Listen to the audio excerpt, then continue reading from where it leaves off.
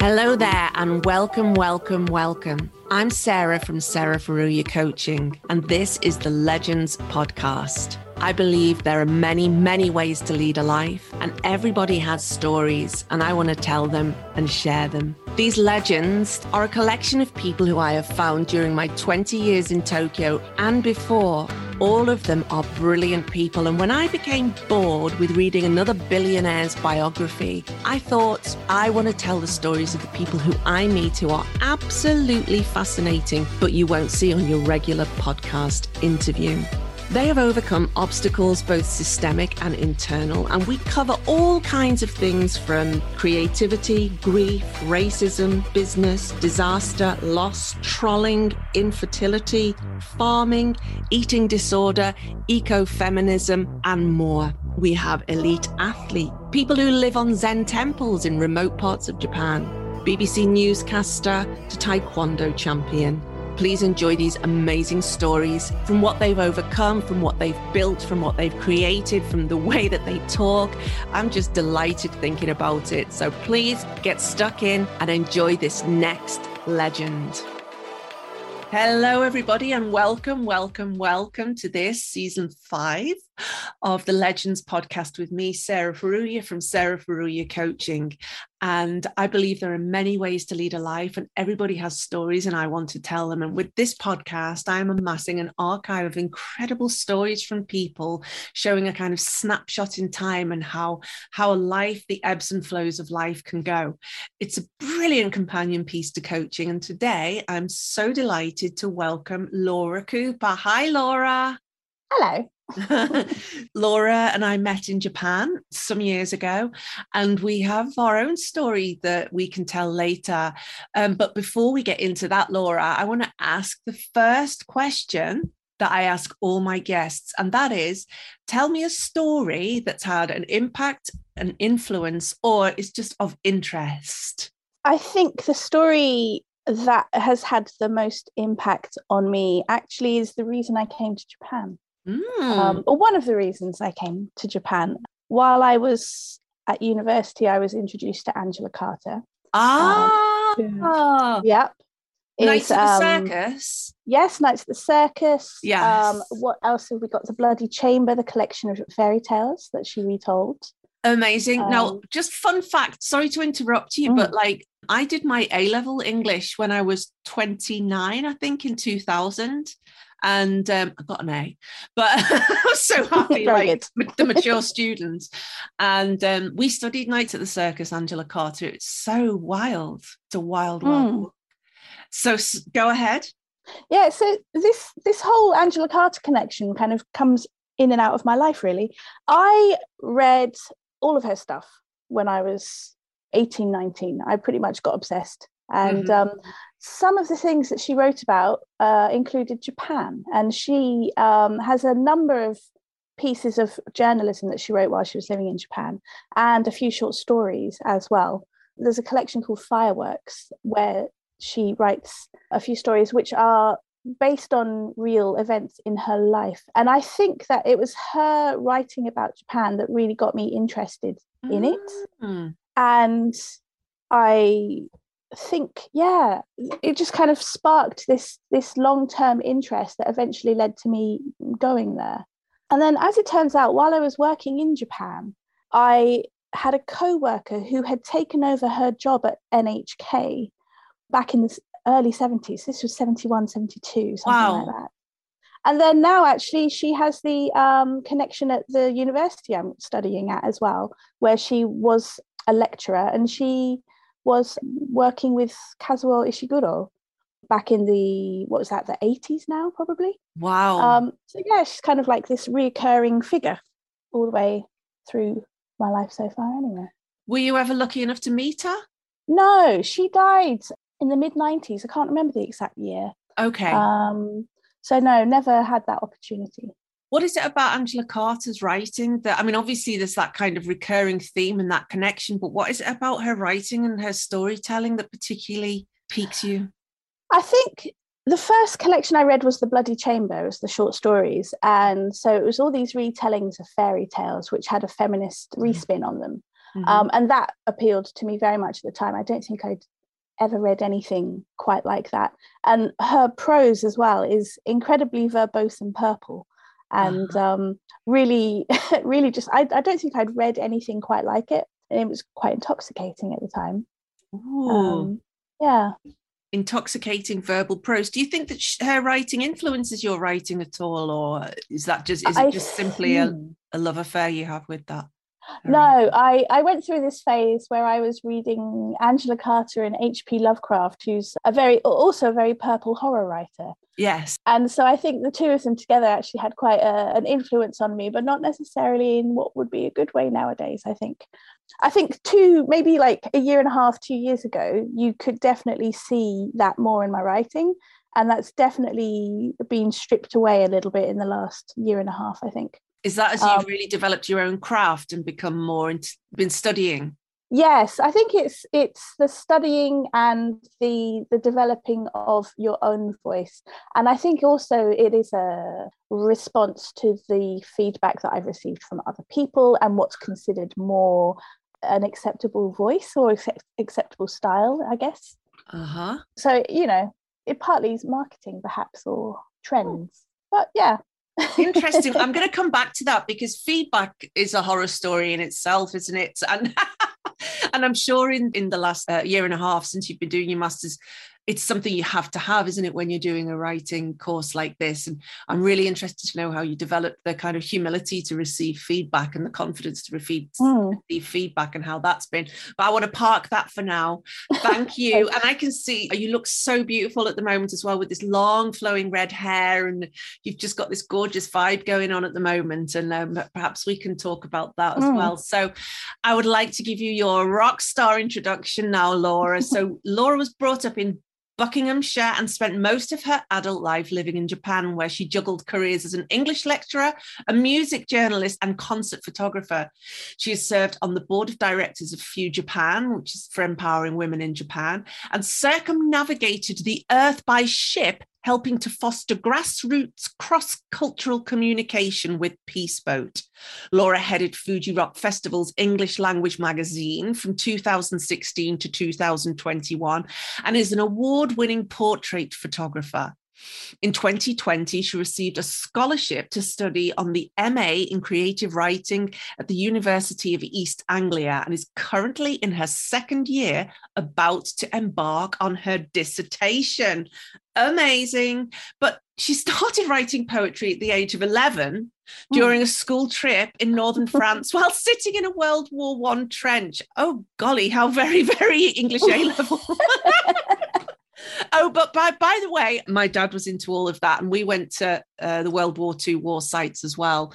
Very sobering. And I actually won a project competition writing a project about that as well. So we've got some kindred. Quite inspiring stuff, isn't it? Really? It is inspiring stuff. Very potent.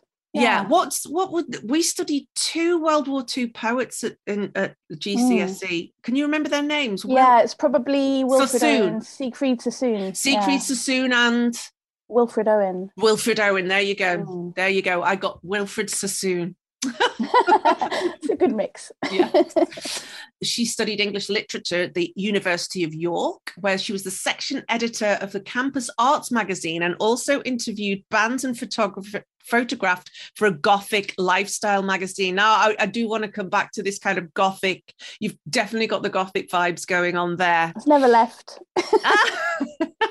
I think that also H.P. Lovecraft and Angela Carter have got really Gothic vibes about them as well, as far as I was concerned.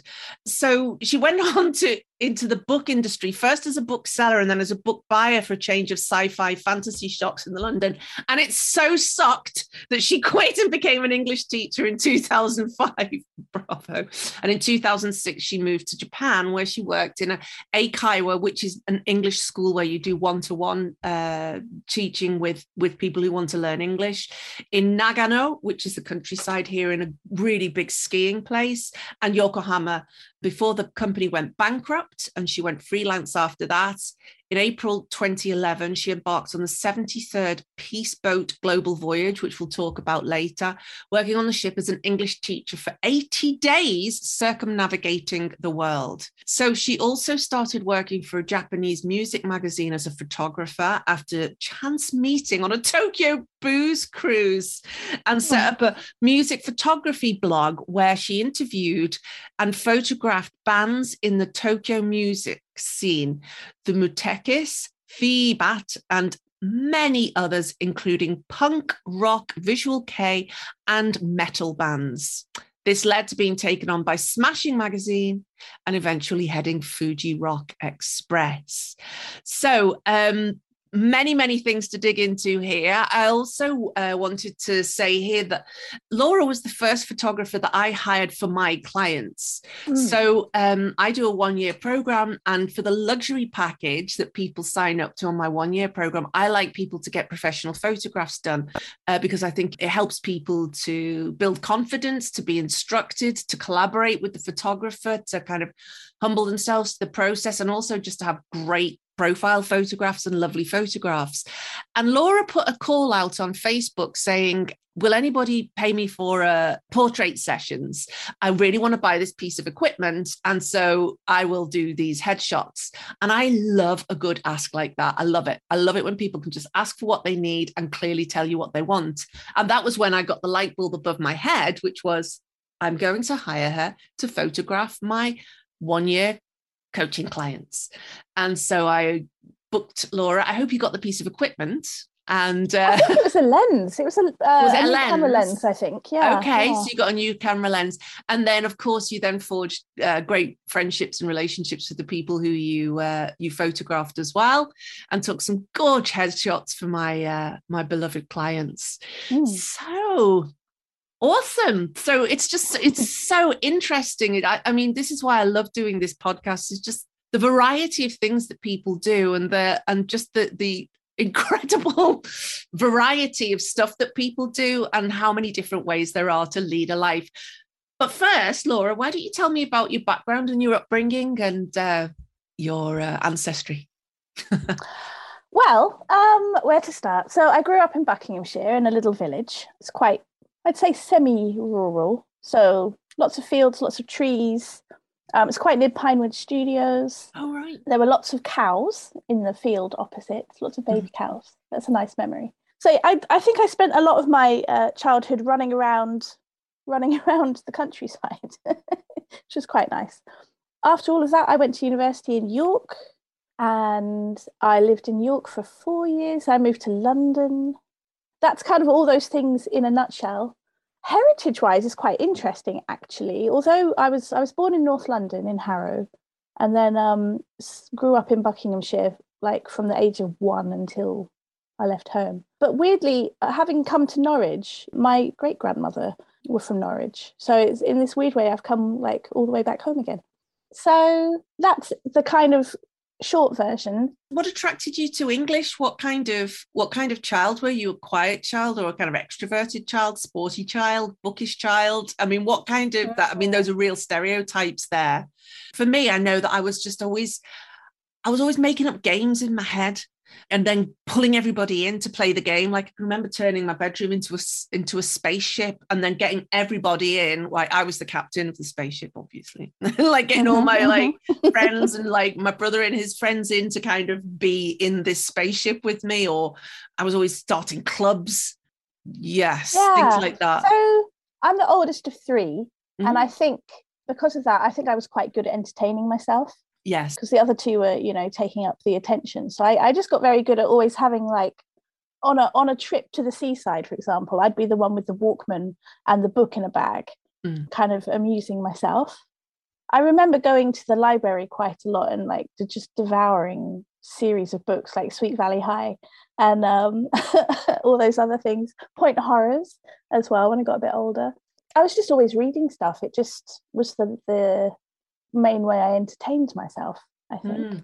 So then I think after the poetry thing came out of nowhere when I was about 11, I then received quite a lot of encouragement to read more widely and to write from my teacher at my grammar school I went to. I remember found out that I was reading all these little point horror novels, and I think might have been a little horrified. So the next day I come into school and she gives me a list of books, which we had like The Weird Stone of Brisingham by Alan Garner. That's one of my favorites. Yes. And that's all set near where I live as well. Yeah. Oh, well, where I was raised. Yeah. Oh my God. Yeah. I think I reread that as an adult, actually. Yeah, I did as an adult as well. Yeah. I read The Owl Service as well. Yeah. Same author, isn't it? Yes, yeah. And who else was on that list? There was Cider with Rosie, Laurie Lee. Yeah. Susan Cooper's The Dark is Rising, which is an amazing book. Oh yeah, there were all sorts of things on there. And so I just worked my way through this list via the library. Mm-hmm. So she deserves quite a lot of credit for pointing me in a more literary direction, I think. Not that there's anything wrong with horror. I do love horror still. Yes. Yeah, you read somebody who loves horror. Yeah. Do you still read now? Of course. Yes. Yeah. Oh, I read everything, I feel. Mostly I read a lot of short stories because they're easy at the moment, and do have a novel on the go at the moment. But I find actually a lot of the writing and the coursework that I have to do is kind of slowing me down quite a lot. But yes, I mean, I could show you my bookcase over here, and there's like an entire shelf of things I have not yet read, and it's getting bigger. So, what are you reading at the moment? What am I reading at the moment? I have a book called Cold Enough for Snow, mm-hmm. which I just finished, actually set in Tokyo, and it's about a mother and daughter who come to Tokyo to just kind of wander the streets and talk about things. And it's got some family stories. It's very quiet, very kind of measured prose. It's very, I dare say it's quite Japanese in feeling. Yeah, that's what I was going to say. Is it a Japanese author? No, but whoever's written it has taken a Japanese stance on it somehow. Yes, well, she does have Asian heritage. I think her mother is from Hong Kong. It doesn't actually say in the bio, but so I don't know if that lends itself to that particular style. But the most interesting thing about that book for me is that there's no actual dialogue in it. It's all reported, and it definitely deserves another read. Because it's nice and short as well. It's only like 90 pages, so it's good. But it's funny reading books which are set in Japan, having now left, because everything's like a bit heartbreaking. Oh, is it? Yes, so many people say that who've left Japan. Yeah, so, she goes to these department stores or like a little convenience store, and she buys onigiri, and then it's like, I used to go to department stores and buy onigiri. Yeah, so I've been reading quite a lot of Japanese stuff since I left, and it's equally like it's extremely pleasurable to be able to picture these things very clearly in your head, but it also is really, it can be quite saddening, I guess. It's a kind of evocative, but also kind of viscerally felt somehow. Yeah, it's a bit painful. Oh, yeah, so many people who've left Japan like report that I obviously have clients who've returned back to their home countries and so on, and there's very few people who are like, bye, this is like, most people are really like, yes, it's a really peculiar feeling, and I don't know if it's experienced by people who've left other countries to the same extent. I mean, I guess it must be, but I feel like Japan's a very particular place with a particular effect on people, and if you've been living there for as long as some of us have and then you leave, it's really bizarre adjusting to life beyond that. Grief, a little bit, isn't it? Yeah, I think so. Yeah, but there's something more to it. There's something really, people tend to yearn, and I think also there's something quite unique about the expat life in Japan. There's something quite democratic about it. Like, I know all kinds of people in the non-Japanese world. So I know all kinds of people, from people who are heading up companies to people who are working in the family, like as housewives or house husbands. So it's interesting to have. And I don't know that, like, say Hong Kong or Singapore or Shanghai has that same kind of across the board, like, you get to know lots and lots of different people, lots of different what would you say, like income brackets and things like that? You just all sorts of backgrounds and experiences. Yes. And I think also because the foreign population in Tokyo is quite small, in comparison to other cities, I guess you do tend to make those connections because there are fewer people to kind of ghettoize yourself from. Interesting. And, you know, people tend to hang out at the same places, the same bars or the same, I'm just going to go bars, more bars and bars. Bars. Live houses and bars. Yes. So, yeah, I think it's a real melting pot, but it's a tiny melting pot, isn't it? A tiny melting pot. Yeah, it is a tiny melting pot. Yeah, really interesting. And I think I was in a choir. So again, you get to meet people from all parts of Japanese society and from the, you know, expat community as well. Didn't your choir do Carmina Burana? Yeah, I sang in that. Yes.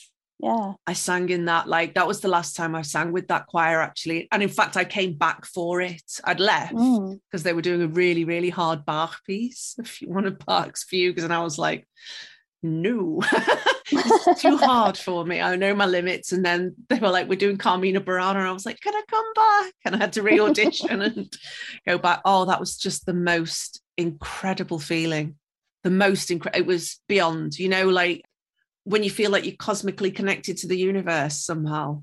When you're singing, I don't know how you get that. Maybe it's from listening to music or reading a great book, but I was just like, I was on another level. I can imagine seeing that. Where did you perform that? That must have been quite powerful, mustn't it? Yeah, I was in the choir, so I don't know what it's like to see it live. But my friends who came to see it reported that it was very good. And they're very kind as well. But for that as well, we didn't have a full orchestra. We had just timpani. And so it's those massive kettle drums, you know, and oh my God, I've got goosebumps now thinking about it. It was just such a terrific experience to sing that. Yeah. So spooky. It is, isn't it? Really? I think it's a drunken monk song or something, isn't it? Yeah. I heard that somewhere. Yeah. Drunk monks singing. Yeah. Exactly. Yeah. Amazing. What kind of music were you listening to then back when you were a teenager, doing your GCSEs and A levels? Punk, rock, heavy metal. Yeah. Name me a few bands. And classical music as well, weirdly. Bands. So this was the 90s. Yes. So it would have been things like Machine Head and Fear Factory and the Smashing Pumpkins and Guns N' Roses and Metallica and Megadeth and Iron Maiden and Offspring, Green Day, and on and on and on. So it was kind of, I guess, the more accessible end of metal and rock. And sort of at that time, I guess that genre was a bit more in the ascendant and a bit more popular. That was early 90s, I guess. By the end of the 90s, it had all gone a bit new metal and was starting to kind of fade off a little bit. Not that it ever went anywhere, it just didn't get much attention. Yeah. So, but I weirdly was also, I say weirdly, not weirdly for me. I was also listening to classical music because it helped me study. I can't, and I still can't today, actually. I cannot study with anything that has words. Same. So it has to be classical or jazz or something like ambient. Yeah, same. In fact, I find it hard to listen to any music with words ever. Ever. Really? And I never listen to any new music these days, really. It has to be really good or nostalgic for me to be remotely interested. Strangely, I don't know how that came about because I love ambient music and so on. Yeah, cool. So you went to, it sounds like this English teacher had quite a big influence on you. Is there, can we do a shout out? Shout out to Kathy Davies, who was my high school English teacher. And she really got me into writing and sort of encouraged me to write poetry and the occasional bit of short story, and then was entering my writing into competitions, which I then started winning. So that was, I think she was my biggest motivator, really, sort of encouraging, giving me feedback, entering these things off into competitions for me. And just helped kind of instill a love of writing and a love of literature in me. And I really enjoyed her English classes. She had a very, how would I describe the way she taught? Like I can't really describe it. It was just one of those rooms that you would come into and I would just feel like, oh, okay. It was like a little safe space, I guess. Although she did once tell me to take all my earrings out because I had too many in. So it wasn't that safe. Smart. You should just do a job, I suppose. But yeah. Yeah, it's interesting that, isn't it? I think oftentimes the English teachers are kind of frustrated artists themselves. So those of us who were a bit unusual, who, you know, hung out at the edges of things, were often felt quite well taken care of by our English teachers. It's almost cliche. Me too. Mr. Lally and Miss Strange. Yeah. Yeah. Miss Strange, that's a good name. Yeah. Yeah. Her brother was a priest, Father Strange, and he did my grandma's funeral, which is lovely. Oh. Yeah. No, I think it's lovely. Father Strange. Yeah, I'm going to use that in a future book. Oh, please do. Yeah. Father Strange, yeah, amazing. So you went to English to study English at York University. And what was your university time like? I was a naughty university student. I wasn't super naughty. I actually, in hindsight, I think I was too young. I think I was too immature when I went to university. Interesting. And I think I would have benefited from being slightly older. But on the other hand, I still have wonderful friends from that time and wonderful memories. And I don't think I would change it too much. But I had the chance to do a little bit of photography. I was working on the arts magazine. I started working for that little goth mag. So it was all, all these things back then that still kind of resonate now, don't Yeah, they? it's like there's a golden thread running through everything, isn't it? Yeah. And I think, the course itself, I think I've got two enduring memories of studying English there. And one of them was studying Anglo-Saxon. And the other one is this course on women and myth. So it was like feminist retellings of fairy tales and mythology. And I think those two are the ones that have always stuck with me as, the most memorable experiences. Yeah, the women and myth was just, you kind of always sort of seen things in one particular way. And then you branch out and see this new feminist interpretation on the way things are being told, the way these stories are told. I'm like, oh, I didn't realize there's an alternate way of looking at things. So that was, very enlightening. Anglo-Saxon was incredibly difficult, and I didn't really ever get the hang of it because I didn't understand language and how language worked. But I was still expected to translate these passages of Anglo-Saxon in my final exams. But the poetry and the literature, and our tutor, who was a guy called Sid Bradley, took us on this wonderful trip up to Northumberland, where we were running around Anglo-Saxon sites and going to Durham Cathedral, and we went to Lindisfarne. And yeah, it was just a very good memory of something that was actually incredibly difficult. So sounds a little bit magical. I love it. Was. That. Yeah. My favourite thing about Lindisfarne was actually getting to stay on the island, because the tide comes in and you can't get off the island. So you just have to wait until the next day when the tide's got out. But they have these big fat eider ducks on there, and they're so squidgy and yummy. And I've never forgotten them. They were great. Beautiful. Yeah. I love that you said, like, I didn't know there was different ways to do things. And that's the whole backbone of this podcast, of these conversations that I'm having with people, is to marry together the coaching with stories, so that it's really, there are different ways to do things. And we'll come on to the way that you kind of super innovated your life in the last 2 years as well. But I also think there's a real self-awareness to saying, I was too young then. I was too young. Were you 18 when you went to university? Yeah, I have this. I don't even know if this is true anymore. Oh my God, you're such a great coaching client. I'm not even sure it's true. So go on then. It was a long time ago. I have a memory of wanting to like delay going to university, but I don't know if I ever voiced it. or not. And I seem to think in hindsight, I kind of knew at that time that maybe I didn't want to go straight away. And also I think I wanted to go traveling. And yeah, but I did that later, obviously. But yeah, it's, where I work currently, I'm working with quite a lot of young people, some of whom are about to graduate from high school. And a couple of them are like, I don't know what to do with my life. I don't know if I want to go to university. I don't know what job I want, blah, blah, blah, blah. And I just kind of say to them, you've got so much time. Yeah. Take a year off, take 2, figure something out, and, you'll hopefully make a good decision at some point. But you don't have to meet the expectations that people have on you or that you have on yourself, I think. You can kind of take some time out and do something for yourself that will hopefully point you in the right direction.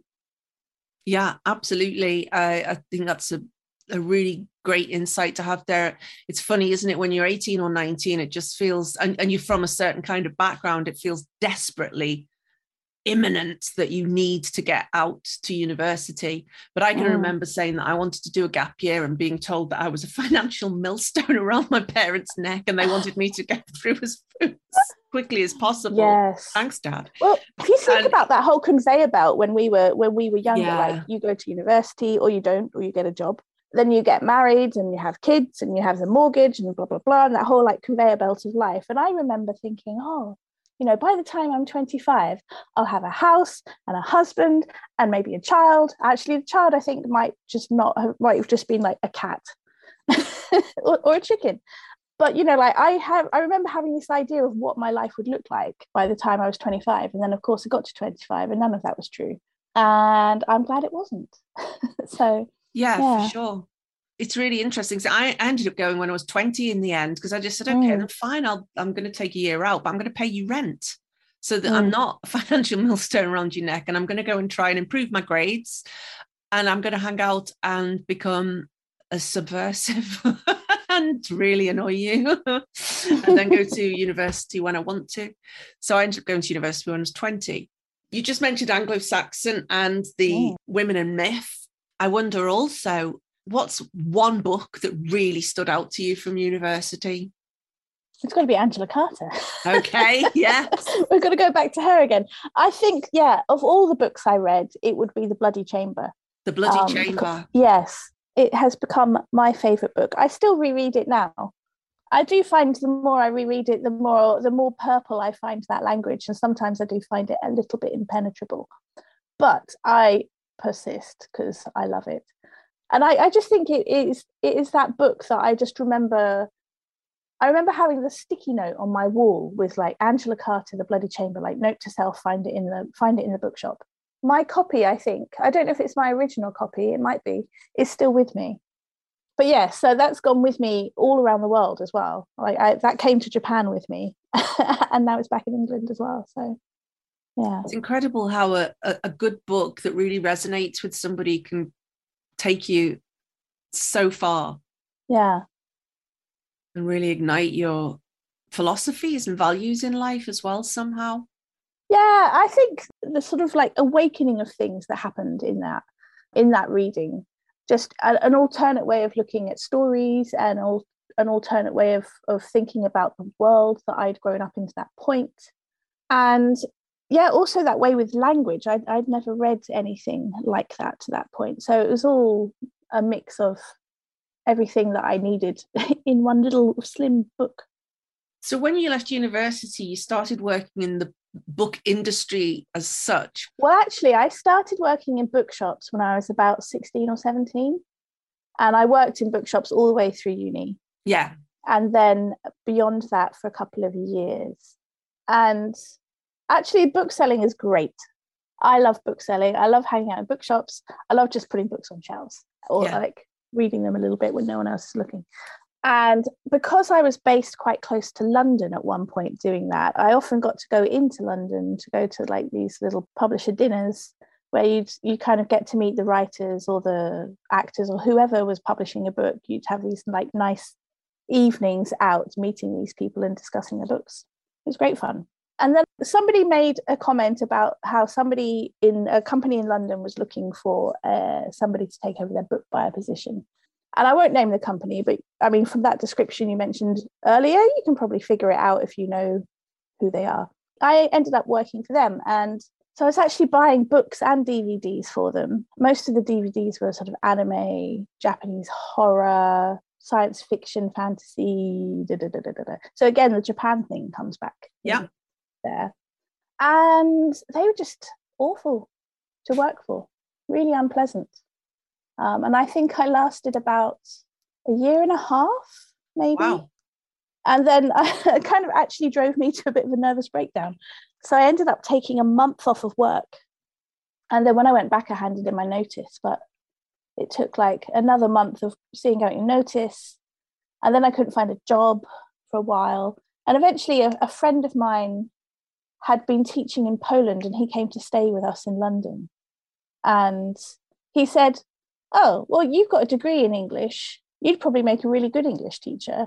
Why don't you try English teaching? So I thought about it, and I was like, well, I guess I could give it a go. So I did my teacher training. Having never taught, I did teacher training in London, and then started working for a little Japanese school in Ealing. And then, that eventually led to me moving to Japan with the same company. So we'll quickly gloss over that little unpleasant moment in my book career. That's plenty. I mean, I just think it's so, I'm really sorry to hear that you had a bit of a nervous breakdown and took time off work, but way to go for taking what you needed, to taking the time out, what you needed, and then quitting, and then just following what presented itself to you next. You know, I also did get to spend the summer on my allotment gardening, so that was quite therapeutic too. Where did you live in London at that time? I was just outside of Ealing in a little place called Perivale, and it's on the end of the Central line. Okay, but we were like the last house before the woods, and there was this wooded hill kind of going into Greenford. And we were the last house. So at night, you'd be sitting there, you could hear the deer screaming, foxes barking. It was very magic. Yeah, mythical. It's magic, mythical, legendary. Yeah. Amazing. Huge water rats as well. Nice. Very wind in the willows. Yeah. So you were at the little Japanese school, and then did you ask them, or did they invite you to go to Japan? I think I must have asked, because I think I decided after a while that, actually, I'm doing this in London, but I could do this anywhere. And I really got on with my Japanese students as well. So you felt a kinship with them. And yes. Yeah. And also, financially, of course, the highest salary was in Japan at the time. Exactly. And you know what? Don't tell anybody, but that's why I came to Japan as well, because it was like, Spain, I really want to live in Spain. And then I was like, euros or yen? Euros or yen, and it was straightforward yen. But what nobody tells you is that the cost of living in Japan is quite high. Yes, it is quite high, and there's a lot to do, and there's plenty to do, there's plenty of places to take your money as well, isn't it? But once you live here, you find ways to just have an ordinary life, don't you? Yeah, true. It's extraordinary always, but I don't kind of balk at my grocery shopping these days. No, I do. Yeah. Oh, England. Anyway. So moving on. So you moved to Japan. You moved to Japan with one of the big English language teaching schools, right? Yes, and that was quite interesting because this big language school that had this school in London, the way things operated in London was completely different to how they operated in Japan. Yes. So I get to Japan and this little Eikaiwa school in the mountains, and they're like, "Oh, you can't teach like that." That's how I was taught to teach. They're like, "No, we use this method." Like, no.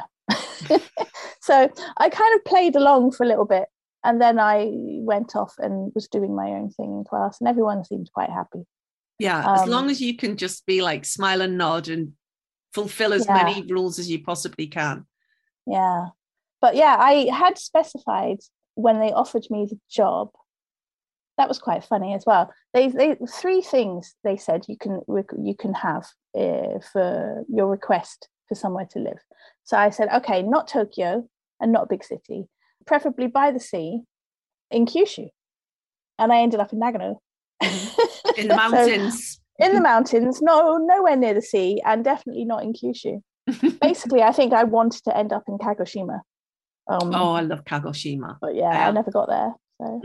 So yeah.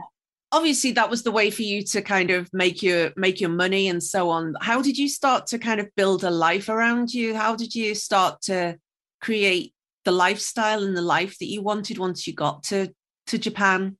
Because, you know, English teaching in an eikaiwa is not really a lifestyle choice, is it? No. I don't think I really got into living in Japan until I went freelance, until that company went bankrupt, because they moved me to Yokohama, which is the second city here in Japan. It's I think it was also their biggest school in the country as well. Okay. And even then it was difficult to meet people or do anything outside of work because of the hours we were working. So it wasn't until I went freelance and I started going places and meeting other people, and that's also when I moved to Tokyo, and you know, I moved to Asagaya, so I was much more in the thick of things. And Asagaya, can you just paint a picture of Asagaya for us? Asagaya is about 10 to 15 minutes outside of Shinjuku on the Chuo line. It's a very sort of, I guess, what we call shitamachi, so it's a kind of downtown place. And by that I mean it's got quite a local vibe to it. It's also got a really good bar and music scene. There's lots of jazz bars and little live houses. And I guess the focal point of Asagaya at that time would have been Gamuso. Which was a foreign-run place, right? Yes. Yeah. So they were putting on art shows and gigs, and I think the clientele there most of the time was sort of 50-50 Japanese and foreign. Yes. So it was quite an interesting mix of people. Yeah. Lots and lots of different kind of alternative bands, drag acts, art shows, like you said. Yeah, sadly no longer there. Yes, it did close down. That's right. Yeah, so it's got that kind of vibe. It's got like it suits you, I think, is what I want to kind of paint a picture of, like Asagaya, that whole train line, which has got like Nakano, Koenji, Asagaya, Ogikubo, Kichijoji. Got this very kind of, I want to say artistic, but it's more than that. No, it is though. Yeah. There's a lot of writers and artists and musicians around there. Yes. And I mean, I remember one of my friends I met sitting next to her in the bar there one night was like in a 80s pop band. And we just got chatting. Like, oh, hi. And then I didn't realize for a very long time that she was very well known. Yeah. Also, weird fun fact, the house used in Ring, is it Ring or Ju-on? One of the big Japanese movies, I think it's Ju-on, was filmed in a house in Asagaya. So there you go, a little horror reference for you. Well, it keeps coming back, doesn't it? These golden threads running through your story. So you went freelance and you've got all this stuff going on. So how did you start to kind of pull this community together around you? So it was 2010. I can't believe it's that long ago since that particular school went bankrupt. And then you had this, like, you had a really nice posse, a really nice crew of people here, didn't you, that you hung out with, all kind of similar values, all, you know, got a slightly punk vibe about them. How did you pull together all of that and get involved in Fuji Rock and everything? I think a lot of it is just chance meetings with people who you click with very quickly. Yeah. Okay, so the first magazine that I started working for, I got that job because I had just recently upgraded from a film camera to a digital camera. This was probably 2010, 2011. And I was on a Tokyo Bay booze cruise with a group of people. And one person on there saw me with my camera and came up to me and said, oh, can I have a look at your photos? And weirdly, I found these photos on my Facebook the other day. But she said, I'm looking for a photographer for my magazine. I was like, oh, yeah, what kind of magazine is it? And she said, oh, it's a rock magazine. I was like, hi. And then a week later, I was at this gig in the top of La Forêt, there were all these incredibly gorgeous band men all dressed up doing a fashion show. And then at the end of the fashion show, they put on a gig and I was shooting it. And I don't think I had photographed a band since I was at university. So it was a good, 10 years. And then it carried on from there. So I was mostly shooting bands for this. And these were all visual K bands. So, they're incredibly good looking, very visually delicious. It's like 70s glam never went away. So it's like 70s glam with this sort of punk aesthetic, I guess. Yeah, it was such fun to shoot. The music's not always to my taste, put it that way, but visually it was so much fun. It was a really good time. And then I eventually, out of that, started a blog.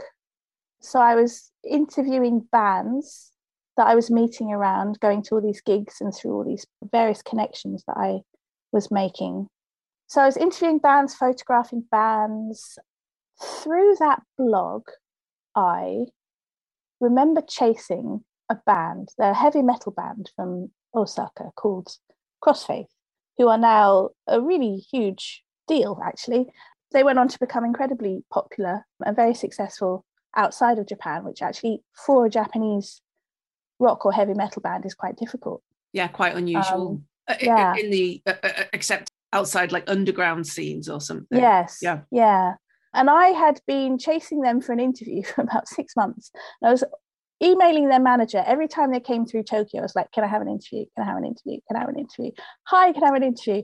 And one day I'm getting ready to leave my school job. And he comes back to me at like 3 o'clock in the afternoon. He's like, yeah, can you be here at 4:30? I'm like, sure. I remember flying off to, I think it was Yoyogi Stadium. Mm-hmm. Well, no, it wasn't Yoyogi Stadium. It's the live house that was there. Was it Shibuya Axe, the one that's been knocked down? Yeah. I can't remember now. Anyway, I turned up out of breath because it was warm as well, so I was a bit sweaty and horrible. I had my camera, my recorder, and I interviewed 2 members of the band. Then I went upstairs to the VIP section upstairs, and I was just sitting in the auditorium, like biding my time, waiting for this gig to start. And this very tall foreign guy walks over to me and he's like, hey, what are you doing here? Or like, well, in nicer terms than that. But he introduced himself and he said he was photographing the band that night. And he asked who I was working for. I was like, I'm not working for anyone. I'm working for myself tonight.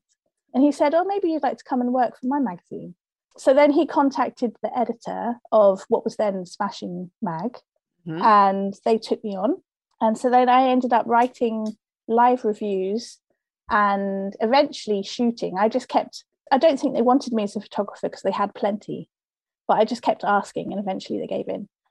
And so I ended up doing that for them for a few years. And then the first time I got offered the Fuji Rock job, I couldn't do it because I was in Spain that summer. And then the following year, I worked on the Fuji Rock Express as just a writer.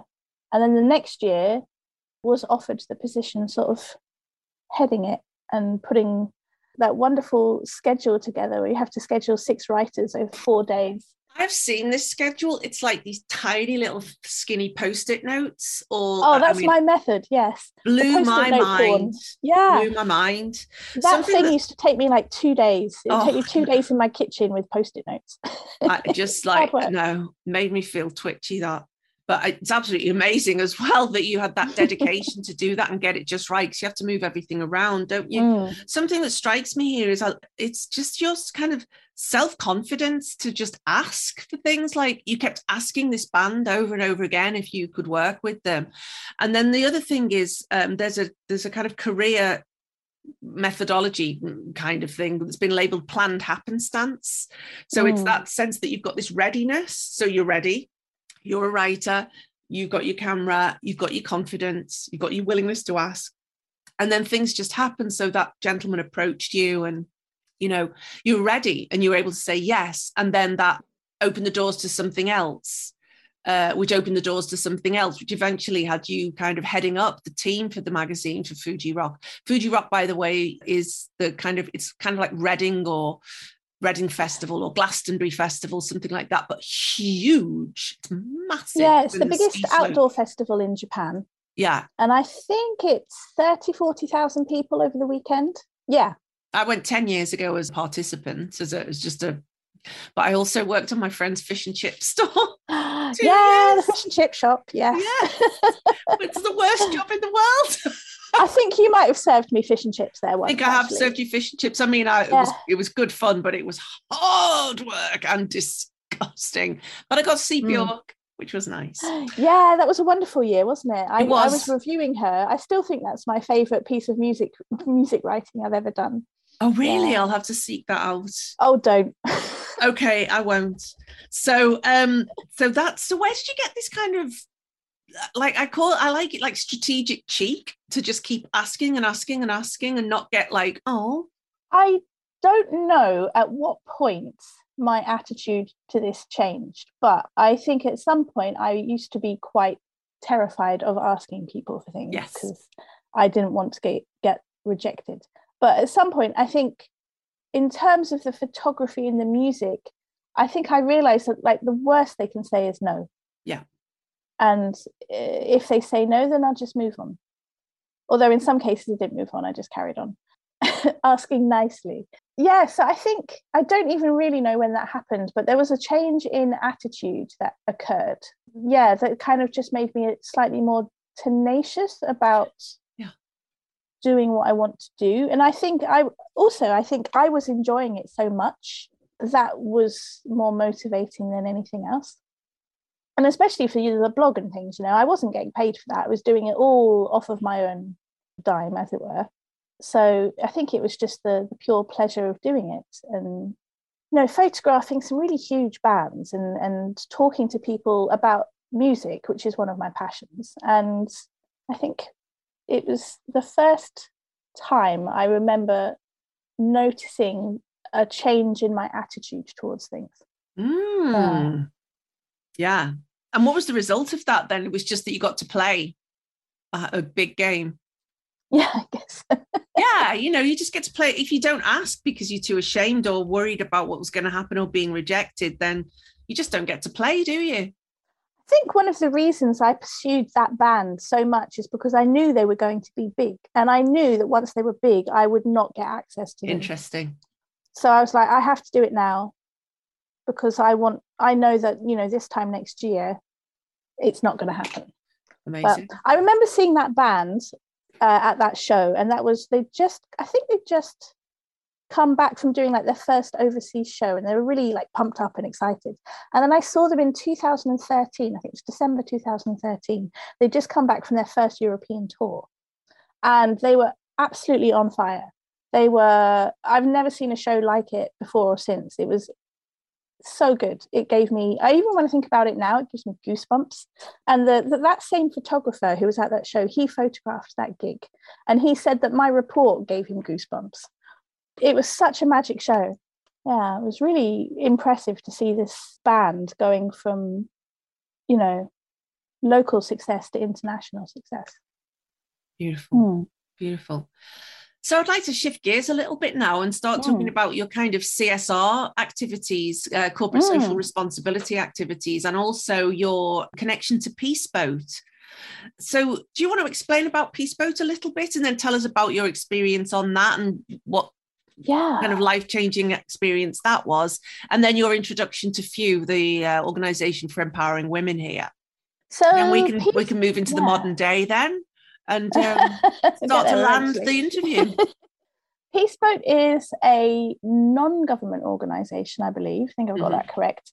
It was started, I think, in the late 80s, early 90s by a group of university students who wanted to travel to, I think what must have been Korea, South Korea, to kind of foster some grassroots connections about the things that they were studying. Because if I remember this correctly, I think they realized that what they were studying was not quite the truth of things, especially as the relationship between South Korea and Japan and North Korea and other, Asian countries, it can be a little bit fraught.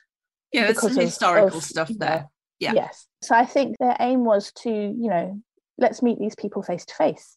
and, get this sort of grassroots conversation going between people rather than going through textbooks or whatever else. Yeah. And it's now become this huge cruise ship now, which goes around the world 2 or 3, 4 times a year. And they have the southern route and the northern route. So depending on which cruise you're on, you'll either be hitting like the Maldives and Easter Island, or you'll be going through Northern Europe, the Mediterranean, further north. And it is the most magical organ. I keep talking about magic a lot today. Oh, my friend. This is basically where my life is lived. Don't worry. It is the most magical experience. I've never had 80 days like it, and I probably never will ever again. It was so good. So I was on board teaching English, and I guess the interesting thing about the method on board is that it's all needs based. So you negotiate that curriculum with your students, and then you don't really have much access in terms of to things like resources, textbooks, photocopiers. It's all really straight out of your backpack stuff. But you become quite resourceful. So, we'd always have these speakers on board who would be coming in to do different things.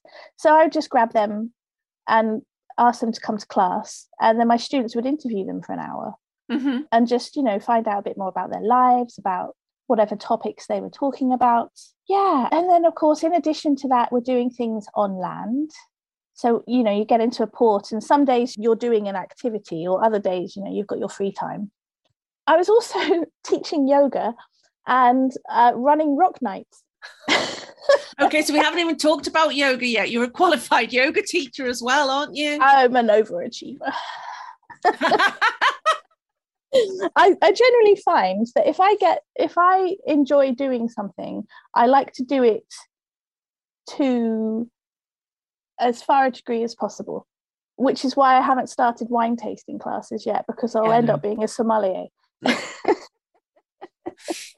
So or something, and also I just wanted to kind of mention that people do pay to go on the Peace Boat. So people, like Japanese people, do actually pay as guests to go on a cruise, right? So they're on a cruise, they're on a holiday, but there's all this education, and the idea is to create these kind of cultural conversations with people and learn about stuff, not from textbooks, but by actually visiting all these different ports with the goal of creating more peace. And the interesting thing, of course, is it's not really a traditional cruise in that the entertainment is mostly passenger generated. Yes. Everybody is bringing a skill that they have. So I, at the time, had the yoga and the collection of MP3s on my iPhone. But other people were talking about their experiences doing certain things, or were teaching a sport. There was lots of Go being like chess kind of thing. Yes. There was probably some mahjong as well. Yes, there were all sorts of things going on board.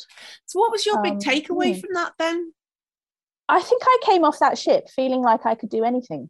There was so much opportunity in meeting other people and learning from other people.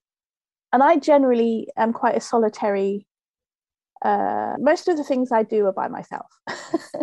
So the 80 days of, not being able to get away from anybody, I had a roommate who luckily actually slept most of the time, which was really good. I had the place to myself. But yeah, so actually being in a kind of quite pressure cookery environment, I guess, with all these people who are all having an amazing time and meeting people and having experiences and learning about things. Yeah, it's quite empowering. So talking about empowering then, so of course we experienced the earthquake in March 2011.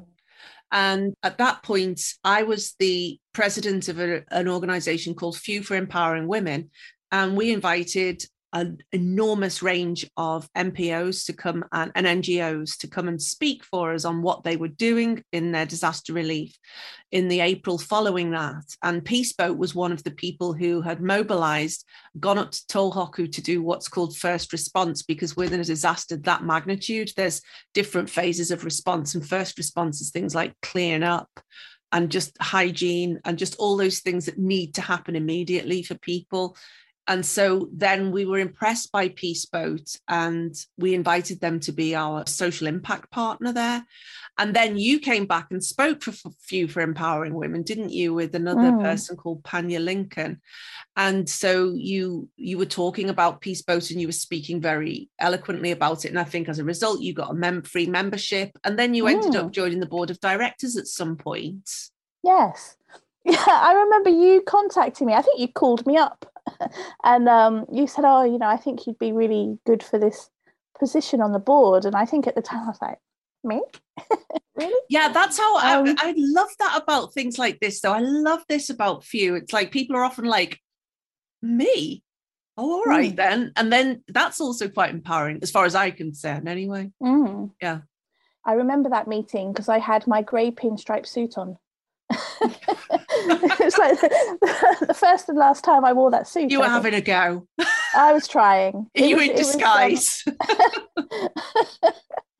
Yeah, but yeah, joining the book. I mean, Few was a great place to be. I mean, just meeting all those different women doing all those different things was really great. And the monthly meetings, just a little bit of learning something new. Where was that place? Was it in Aoyama? Where was it? Yeah, it was called the Wesley Centre, I think, wasn't it? Yes, it was in Hiro. Yeah, Hiro, that kind of triangular shaped room. So yes. Hiro is like quite an upmarket area of Tokyo, but we had it in there was this really kind of open room. That was a good room, actually. It always felt cozy, but big enough. Yeah. Yeah, and I think I had not really met many professional women before joining Few, so it was really nice to meet all these people and actually see, you know, what other people were doing and the potential things that you could be doing, because I was still at that point, you know, teaching was still paying the rent. Yeah, but then it kind of really started getting me thinking about, well, you know, there's other things I could possibly try. And I remember, I mean, the CSR job, my position was corporate social responsibility. Yes. And I do remember having this very grueling job of going through that list of all of those NGOs and NPOs that had set up and checking who was still in action. Yeah. A few years later. Yeah. And so many of them had sort of disappeared. Yeah. They'd kind of popped up, done their job and then finished. And then there was, you know, talking to all the other potential partners that we could have worked with, like Lighthouse. That was the trafficking. Yeah. Yes. Against trafficking women. Yeah. And there was TEL. Tokyo English Lifeline for the mental health. Yeah. Yeah. And who else did we work with? I don't recall offhand. Yeah. But yeah, so many good. Mirai no Mori. Oh yes. Yeah, I've got a very strong connection with them. Now they work with orphans. Yeah. Not orphans, children in care homes. What am I talking about? Some people are orphans, but it's only 20 or 30%, I think. Actually, most people are being looked after in care because of difficulties in the family. Ranges of difficulties. Okay. Yeah. Wonderful, amazing. So I kind of feel like we can start to move into kind of closing out now. CSS. Career Strategy Seminar. So obviously you kept in touch with Few and, you know, perhaps continue to go. And then you'd got to a kind of critical point, I think, where you were kind of ready to leave, but also there was something going on, wasn't there, where you wanted to do something. And yeah. So you joined, go on.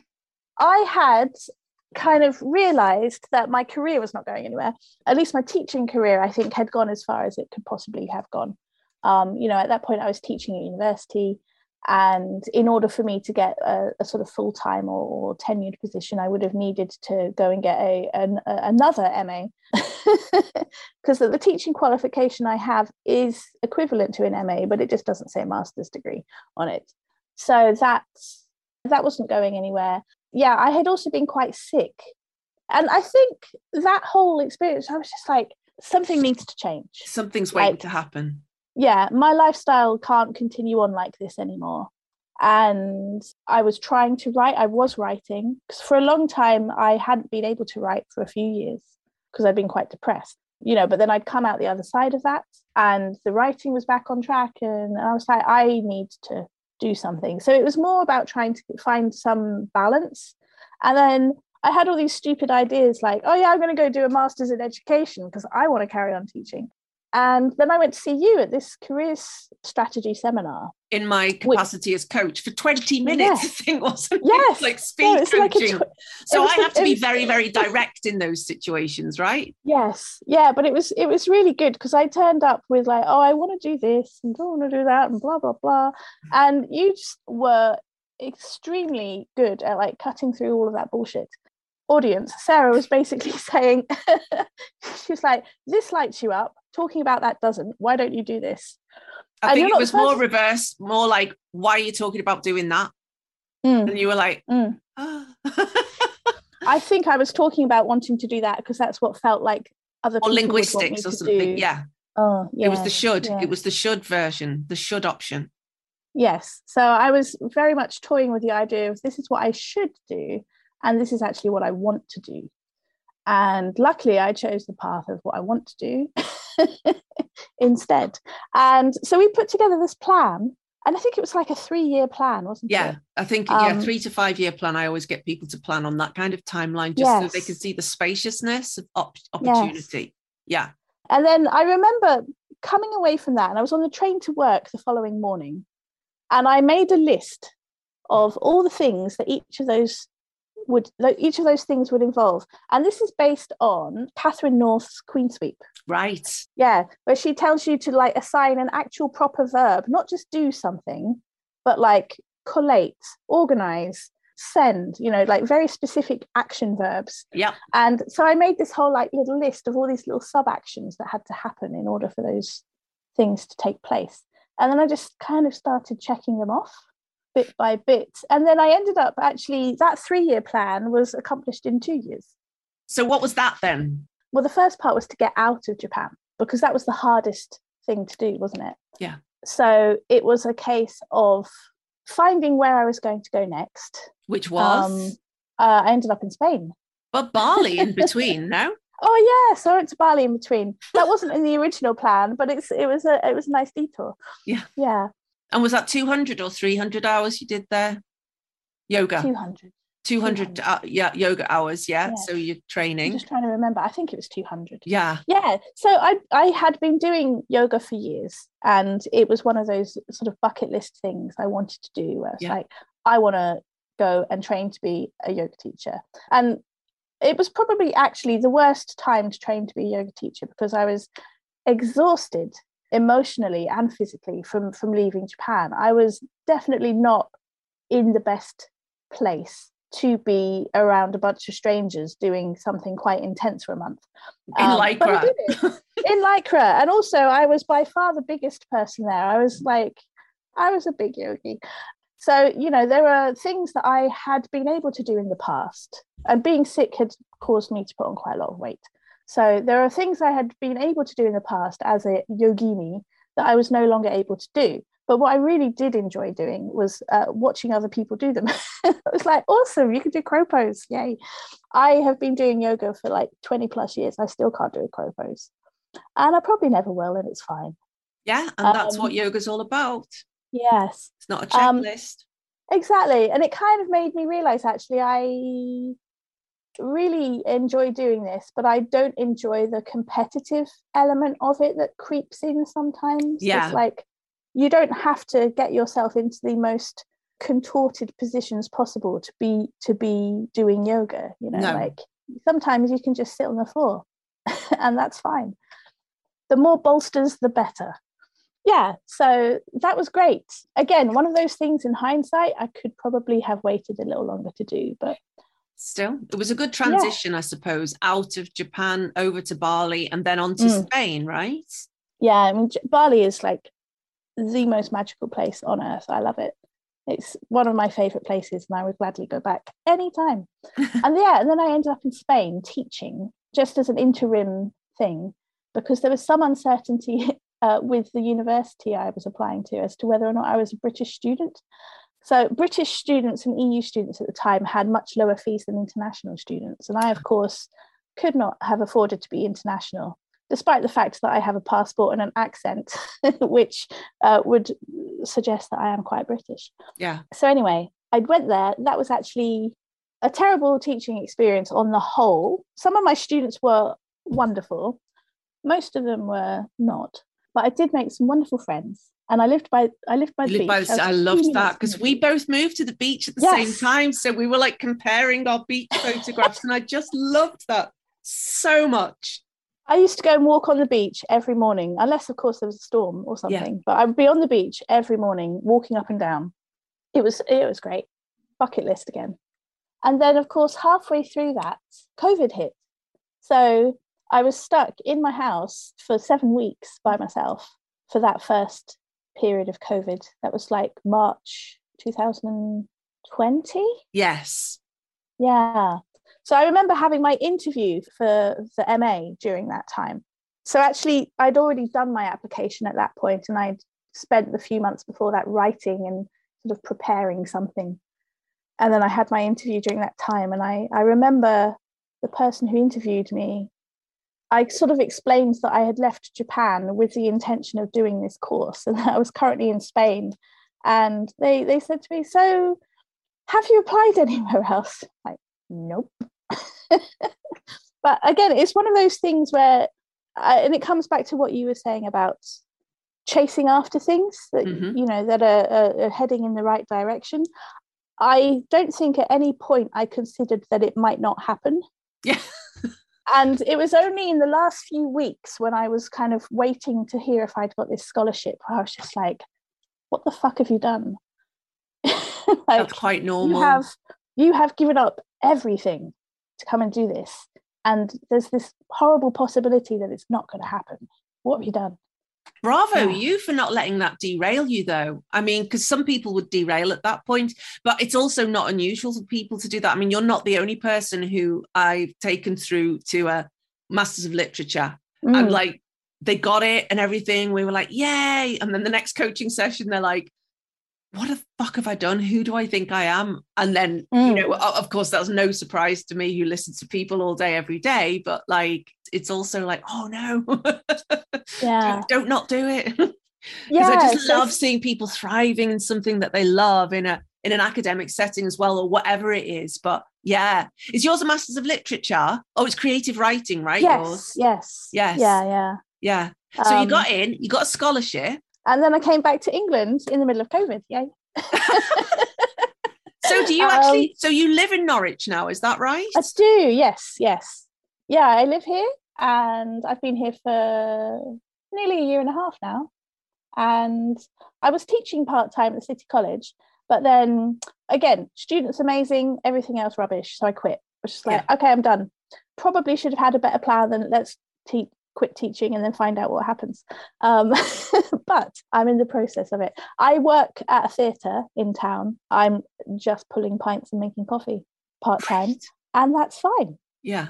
It's nice work. People I work with are nice. I get to go to the theatre sometimes. And Norwich is a great place. It's very artistic. There's lots of people here, lots of writers, lots of people a little off the beaten path who are doing things a little off the beaten path, I think. So it's a nice place to be, and it's small. It's so different from Tokyo. Like, there's a horizon. So it's weird sometimes. Like, I look back at all of that time I spent in Tokyo and in Japan, and I'm just like, who was that person? What was it doing? Like, that life is so different to the one I have now. I sometimes look back and I'm like, it's no wonder you were so tired. You know, I was doing so much, and I had such a good network of people, these wonderful people that I knew. Yeah, then to kind of come back and have to kind of set up all over again, you forget how long it takes to form those connections. Okay, yeah. I mean, I haven't done that for a long time. So yeah, I can imagine making friends. Oh. Making friends when you're, when you're in your early 40s also is quite hard. Yeah. Yeah. It's a different kettle of fish, isn't it? I mean, luckily, being on this course, I've made some really good friends, and Norwich is a quite gregarious place. There's plenty of people to meet. But I mean, again, the whole COVID situation has made it much more difficult because people don't tend to mingle in the same way they used to. And I think I also personally am just a bit like, everybody 2 meters, please. But yeah, I think things will improve. And most importantly, though, the studying's going well, the writing's going well, and I've almost got my photography back up and running again. Yes, I've seen some of your latest photographs. So you've set up a studio and a little studio at home and stuff. Is that right? Yeah, so I can set up all of my camera, my studio stuff in our living room in the house I'm living in. I have a very tolerant landlady. So. How nice. And so I want to hear about the course. You said, writing's going well, studying's going well. It was very kind of modest way of putting it, but are you enjoying it? Like, was it like how is it being on a creative writing course? I'm quite jealous in a way. I would say it's totally worth the sacrifice that I made for it. It is so nice to be doing what you love all the time and forefronting it beyond other things. Like I get to say, hey, I'm not doing that job because this comes first, or I'm not doing that because this comes first. And most of the time before I was doing this, I was often having to make time to write, whereas now I feel like I'm just making time to do other things rather than writing. Are you a writer now then? I guess so. It's on my Instagram profile. I guess so. I'm not having that. Coach is not having that. Yes, I'm a writer now. Yes. I mean, I've been a writer for a long time, but I think, yes, I would be more comfortable giving myself that title now than I used to be. Can we expect to see anything from you published? That's a high pressure question, but I'm just wondering because my friend Caroline's about to publish her poetry book, Cow. Yes. Yeah. I remember you talking to me about that. I don't have anything definitely coming out anytime soon, put it like that, but there are certainly things in progress. Yeah, irons in the fire. Could potentially become something. Yes, but I'm quite apparently quite determined, so maybe we'll make this happen. Well, from the sounds of it, listening to this conversation, absolutely. I mean, I'm learning all kinds of things about you that I didn't know. So it's really interesting, and it's like I feel so relaxed and kind of warm inside, imagining you there in Norwich. Kind of, it's almost like. I can't think what film it is, but some kind of movie where people are at Oxford or Cambridge and they're just writing away in their room. It's the kind of image I have of you at the moment. I'm mostly writing in coffee shops. Mostly writing in coffee shops. Yeah. Cool. No, it's weird, isn't it? So when you started talking to me earlier, before we started recording, you were talking about how I look a bit more glowy. You're not the first person to say this. I've had this actually from my mum and a friend in New Zealand who've all said you look very different. And I think when everybody last saw me, well, you guys all saw me in Tokyo, I was really suffering, I think. You were not well. You were suffering. Yeah. And I think being able to do the thing that you love and really focus on it has such a huge impact on your well-being in other ways. I mean, also you would not believe how little alcohol I drink now I've left Japan. It's such an alcoholic place. Oh my God. It's such a boozy culture. 24/7, you're never like more than 100 meters from somewhere you can purchase a whole range of stuff. Yeah. So, I mean, that probably helps. But yeah, I think more than anything, it's just being able to pursue the things that you want to do to a level, amongst people who are as good, if not better than you as well. And that whole feedback process is like everybody is improving and getting better every time they're submitting something. So it's really very juicy place to be, I think. Juicy, love it.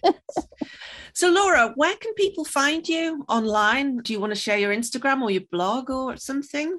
I don't have a blog at the moment. Okay, good to know, because you're doing the real thing. Other things to do. Yes. So my Instagram is Rock and Laura Photo. So that's rock as in rock and roll. Yes. But Rock and Laura Photo. Laura. That name actually came out of the play on words with rock and Rora. Yeah, because your name in Japanese. Japanese is Rora, right? Or it can be read that way. Yeah. Yes. Rora. Yeah. Yeah. Rock and roller, rock and Laura. On Twitter, I am, I think, Black Lily 101, and that's Lily with 2 L's. So if anybody wants a headshot or anything else, www.rockandlauraphoto.com. We'll be sure to link to those in the show notes as well, rockandlauraphoto.com. Thanks, Laura. So my final question that I ask everybody is, there are many ways to lead a life, and what does that mean to you? I think for me, it's all about being able to reiterate on things and noticing, as we've mentioned, noticing the threads that run through and being aware of them and following them, because very often these, at least for me, these things have started early, and where I haven't been observing them, things have gone a bit awry. But where I'm back on that track, things are much better. You know, much better. Much better. Yeah. Yes. Yeah. It's a case of like seeing what works and changing it if it doesn't, and then try this out and you know, adjust this here and there and there. Sometimes you come to the end of that thread. Ooh. Like with teaching, you know, was wonderful for many, many years. And I was, you know, fully committed to being a teacher until I wasn't. Yeah. And then that's fine. So sometimes, you know. So interesting, like following the threads, and if you don't follow them, things go awry. On the flip side of that, I have to say that when we had that very like laser coaching 20-minute session, can't think of anybody else who had such a strong reaction to that, where you were like where I was like, option A, the thing doesn't light you up, or option B, the thing that lights you up.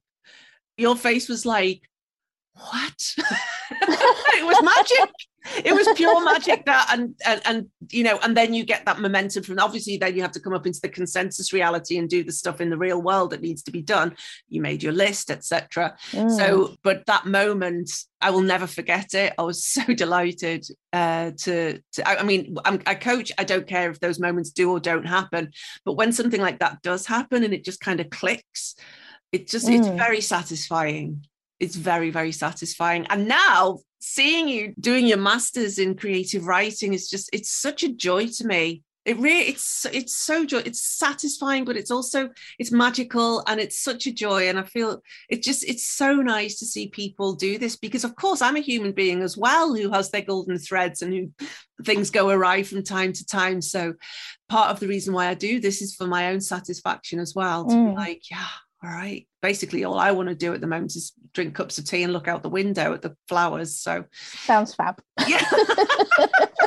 Laura, thank you so much. Thank you. It's been an absolute treasure, an absolute joy, and I'm sure there's loads and loads of great little takeaways that the listeners can take from here.